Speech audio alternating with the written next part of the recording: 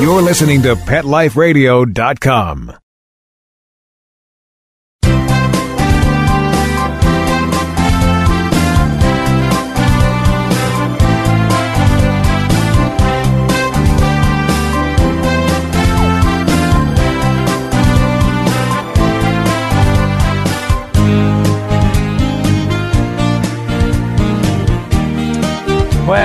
Well, good afternoon to everybody.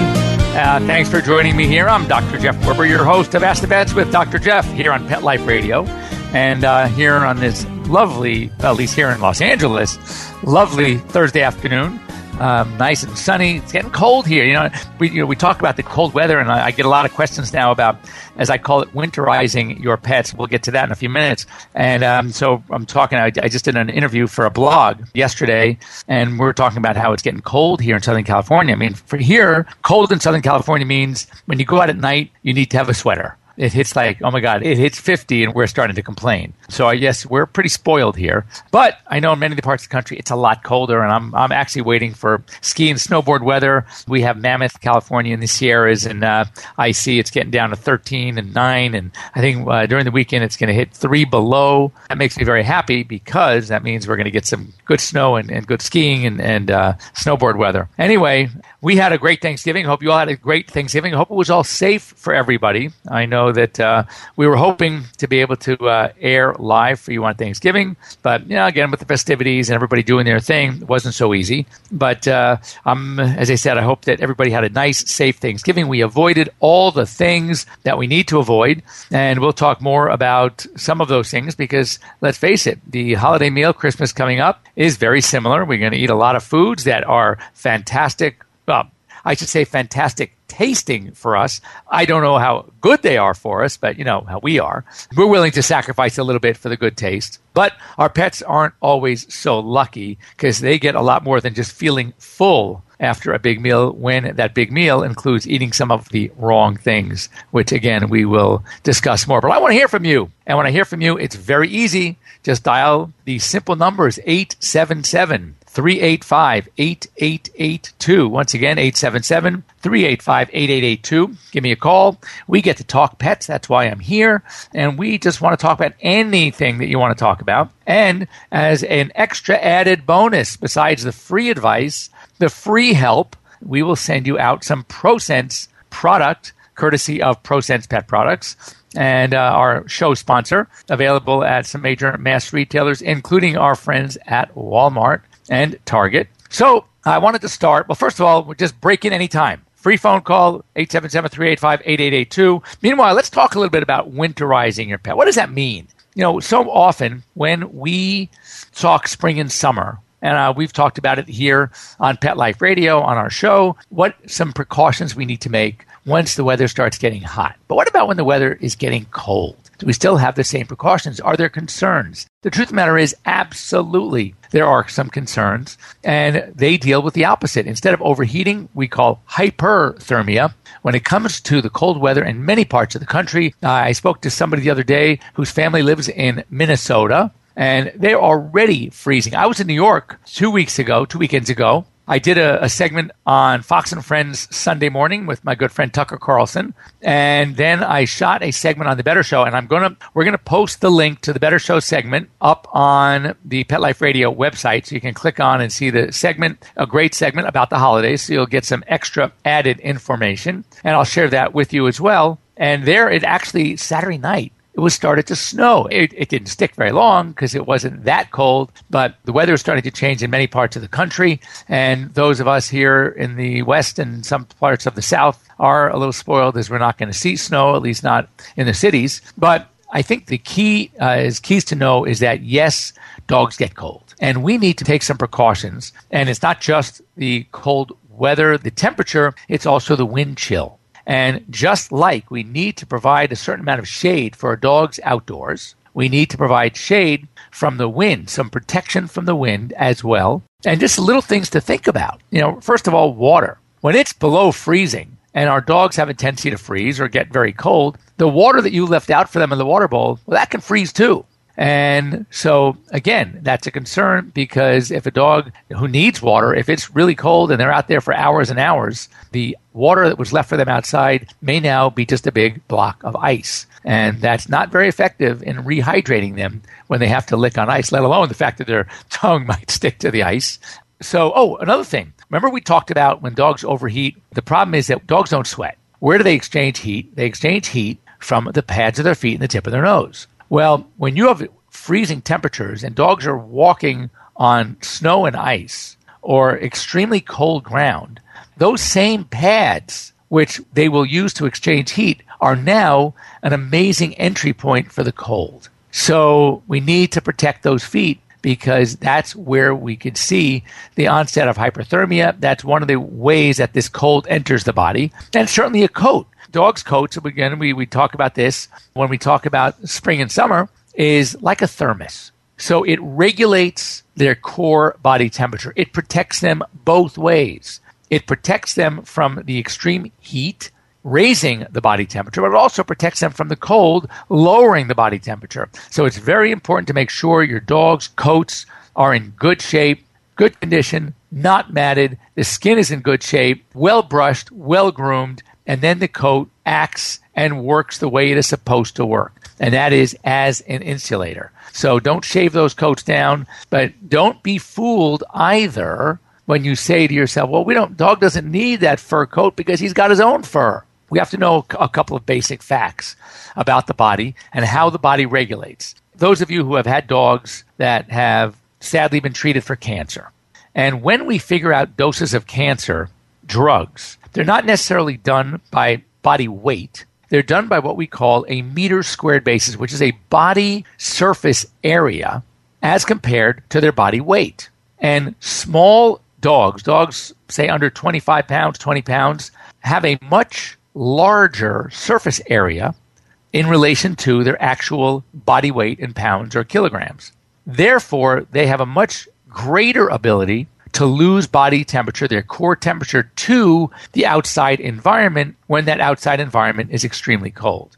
So when you see these little dogs, these little Poms and Chihuahuas and Maltese and you name it, wearing little sweaters, those sweaters are actually beneficial. When you see a Great Dane or a German Shepherd or a Rottweiler or a Labrador wearing sweaters, that might be a fashion statement. They don't need it as much, but absolutely small breeds in very, very cold weather should have some protection because their body surface area as compared to their body weight is much greater. So for those of you who laugh at those dogs, stop laughing. They need those little sweaters. And another good idea for a number of reasons are booties, because booties will, A, protect the actual heat exchange or the heat loss onto that cold surface, snow or ice. But also, a lot of municipalities, as we know, to control the ice, will actually lay down salt onto the ground. Well, that salt or any chemical they put on the ground as a de-icer can be very irritative to our dogs' and cats' feet.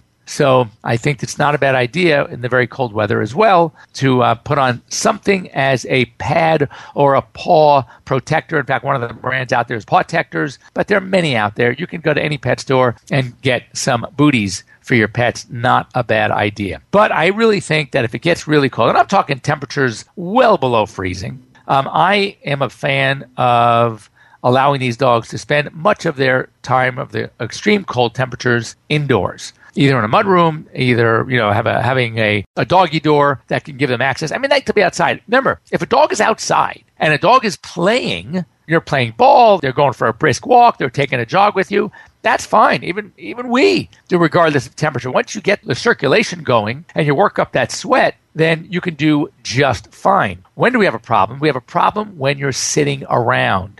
So dogs, and it's a vicious cycle. When they start getting really cold, they just can't do as much. They get that almost like a lethargy. Now they're sitting around, and the effects of the cold temperature are even greater. I had a dog in recently, and I'm talking Southern California, and this little dog was a Chihuahua, and we think it got into something. We're not sure exactly what happened initially, but this dog came in what we call lateral recumbency. It could barely sit up, let alone stand. And its core body temperature, 92 degrees. Now, mind you, low normal for a dog is 100.5 degrees. This dog, which is even higher than ours at 98.6. And this dog was 92 degrees. That is really cold. Many thermometers, especially the digital thermometers, stop registering under 92 degrees. It'll just say low, L for low. So that's a problem. And as I said, that's a dog here in Southern California. Can you imagine what this poor dog's body temperature would have been if it were in Minnesota, stuck outside for whatever reason? So it's very, very important to take those precautions, make sure there's some way to keep the water heated, give them access to protection from the wind, protection from the cold, get that doggy door, have an outdoor heater if possible where they can hide behind something on a nice, warm, comfy bed. You can also get heated beds. There are so many things that you can do at home to protect your pets. For the smaller dogs, go ahead and get the sweaters, get the booties, and make sure you get them out there and exercise quite a bit. And that's one way we keep our pets nice and protected during this crazy cold weather that's happening in many parts of the country. So I still want to hear from you. Any questions you have or any stories you have to share, either stories about how your pets fared through Thanksgiving, stories about how they fare and what you do during the winter to protect your pets from the cold. You can reach me here at 877-385-8882. Just send me a quick note to drjeff@petliferadio.com. And remember, if we talk on the phone, on the radio, if we talk via email, we will send you out a ProSense pet product. Thank you, courtesy of ProSense Pet Products. We are at that time for a quick break at the midway point here at Ask the Vets with Dr. Jeff, and we'll be back in just a minute. We'll be right back, right after these messages. Stay tuned.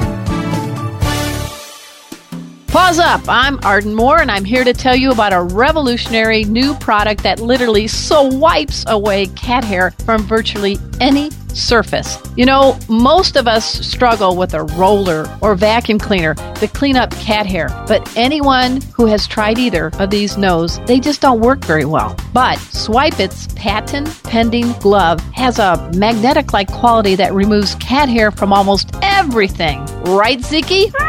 Right, Murphy? And best of all, Swipe It is machine washable, so you can use it over and over again. To order, just visit SwipeIts.com. That's SWIPETS. A simple solution for shedding.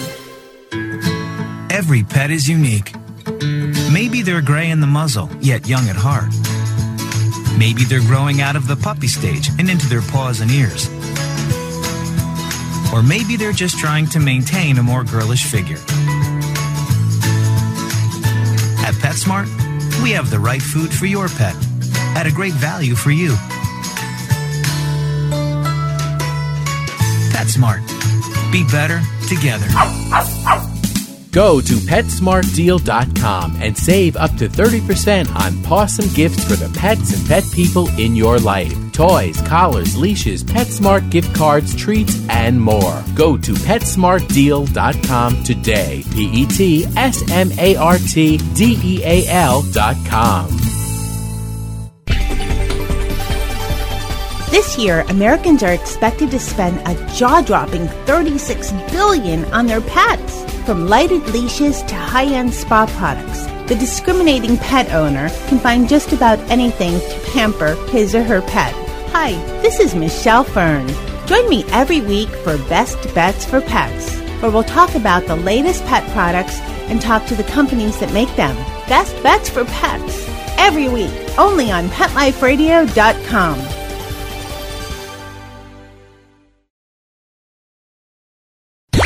Let's talk pets. Let's talk pets On Pet Life Radio. Pet Life Radio. PetLifeRadio.com.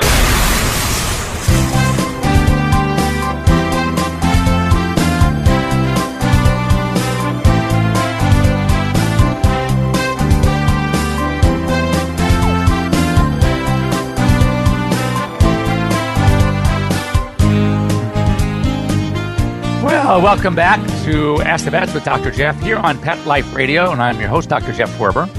I'm still waiting to hear from you guys at 877-385-8882. We did get an email last week And we'll talk about this for a second while you are getting the courage, the nerves to give us a call and ask your own questions. But hopefully it's always good to learn from other people's questions as well. John from Phoenix sent us an email and wanted to know, how long does it normally take for a bone to heal in a dog? And it's a great question because it really varies on so many different factors. First of all, young bones in dogs, cats, just like young people, heal much more quickly. And typically, I would say you can start getting really good healing in 3 weeks, and by 4 to 5 weeks, certainly, healing should be complete in growing bones. The problem is, however, and just a joke, we talk about cats. Cats heal pretty quickly. They're actually pretty amazing. That the joke is that as long as you have both ends of the bone in the same room, a cat will heal. And obviously, that's not true, but the point is cats really do a good job healing. And I think there's a reason for it, and we're going to talk about that, in that one of the biggest factors differentiating the way animals heal versus the way we heal. The process is the same, but the difference is that if you have a bone, and let's assume for a second we're talking about a bone where the alignment is good, and it's a bone that can be splinted or set in a cast. Let's talk about for a second bones that don't need surgical repair via what we call pin or surgical plates, bone plates, or something called a KE, or which is called a Kirschner-Emer apparatus. Those are much more complicated fractures. Those are fractures in bones, for example, in a femur or a humerus, which is the upper parts, where just casting may not be effective, and I'll explain why in just a few minutes. But let's talk about a bone that should respond by just being splinted or casted. Well, the problem is, even though we're in a splint or we're in a cast, we still know that we need to rest this bone. And we're going to be in a sling around. Let's say we break our radius or an ulna, which is the bones of our arm.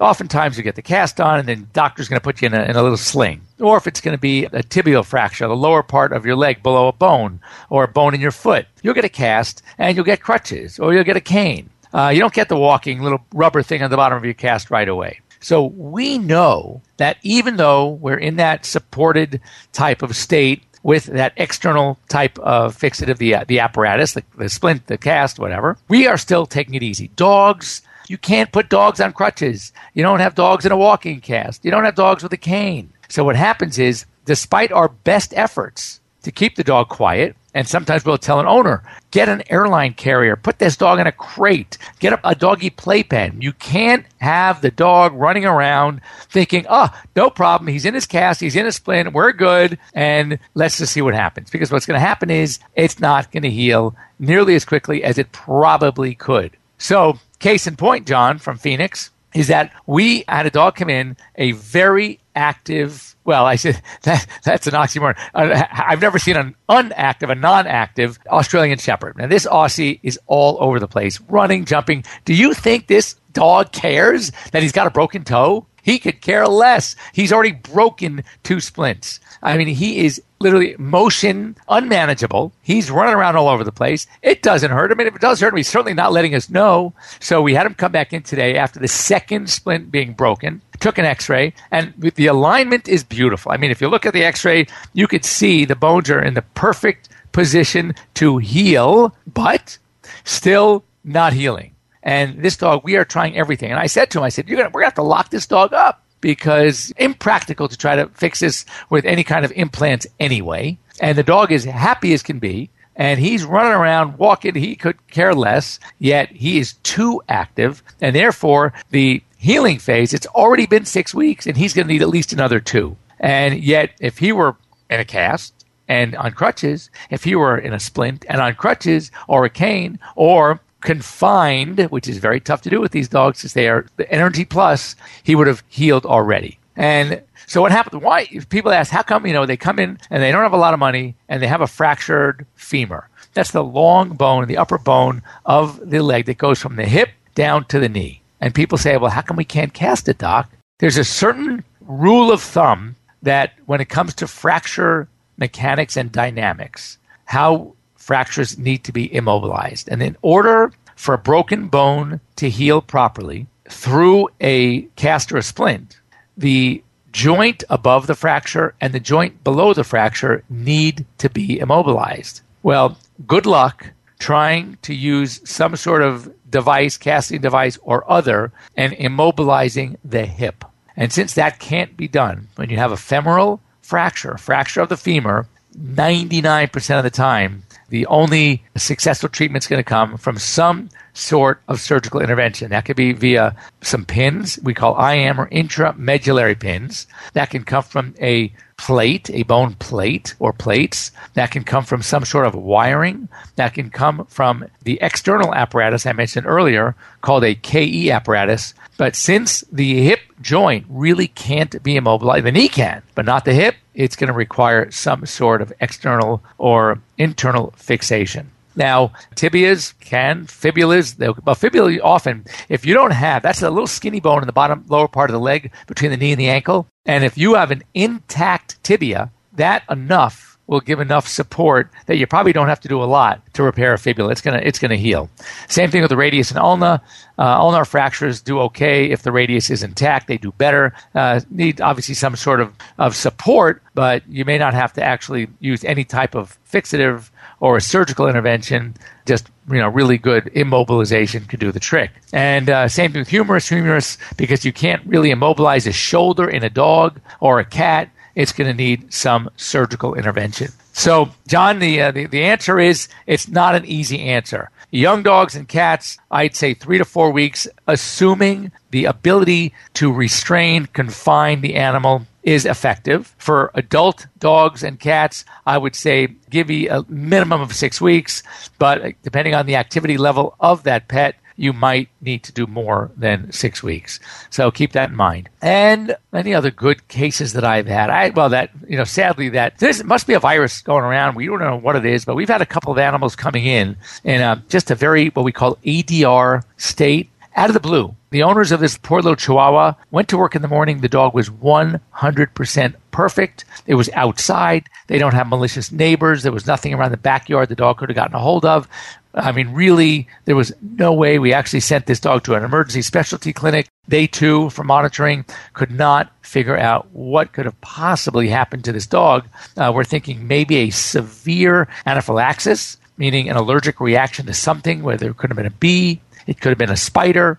It could have been bitten by something else. It could have ingested some sort of weird chemical, some sort of plant, but nothing they know of. And as I said, the dog's not a yapper, doesn't have mean neighbors that could have thrown something over the yard. And there are some weird things going on. So you got to keep a really close watch over your pets. And, always talk to gardeners. I'm always nervous seeing cases of snail poison, which is metaldehyde, rat poison, which is usually difascinone or some sort of brofascinone, an anticoagulant that literally causes these animals to bleed out. And a lot of times gardeners are not as aware of what they can or can't put down on the ground. Or sometimes they don't even know how many pets that you have outdoor pets, because typically what happens is when they come around, you have the animals inside the house. Or they've asked you to put the animals inside the house, and they don't sometimes realize that these animals can run free. So it's very important to talk to your gardeners, making sure they understand that before they put anything down outside in your yard, on your grass,